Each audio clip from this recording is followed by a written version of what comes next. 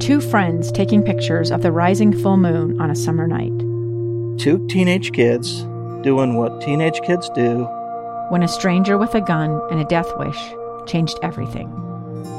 It was violent, it was senseless, and I will never understand it, I will never accept it. I'm Amy Donaldson, and unfortunately, we're all too familiar with stories about how violence shatters lives. But what we rarely see is how they are rebuilt. In a new podcast, The Letter, we relive tragedy, but only so we can hear the rest of the story. The struggle to reclaim lives, the realities of grief, and the possibilities of forgiveness. I believe in miracles. Sometimes I thought, there are no miracles. Yeah, there are, and this is a big one. Follow The Letter at theletterpodcast.com or wherever you get your podcasts.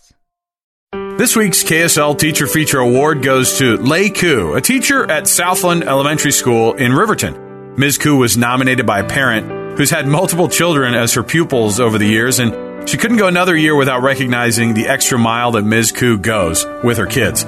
She even brought dinner to their family home when she heard that a couple of the students had been sick during the week. Ms. Koo teaches in the Chinese immersion program at Southland and was beyond shocked to be the recipient of an award at a special assembly.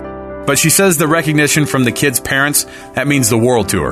Well, as a teacher, I think this is the greatest reward that we can have. And so no amount of money can buy this kind of compensation, for the teacher. Lei Koo receives a special recognition award from Zions Bank, an overnight stay at the Anniversary Inn, dinner for two at the Roof Restaurant downtown, season tickets to the new Hale Center Theater in Sandy, and at the end of the year, one lucky teacher will win a lease of a brand new car courtesy of Burt Brothers Tire and Service.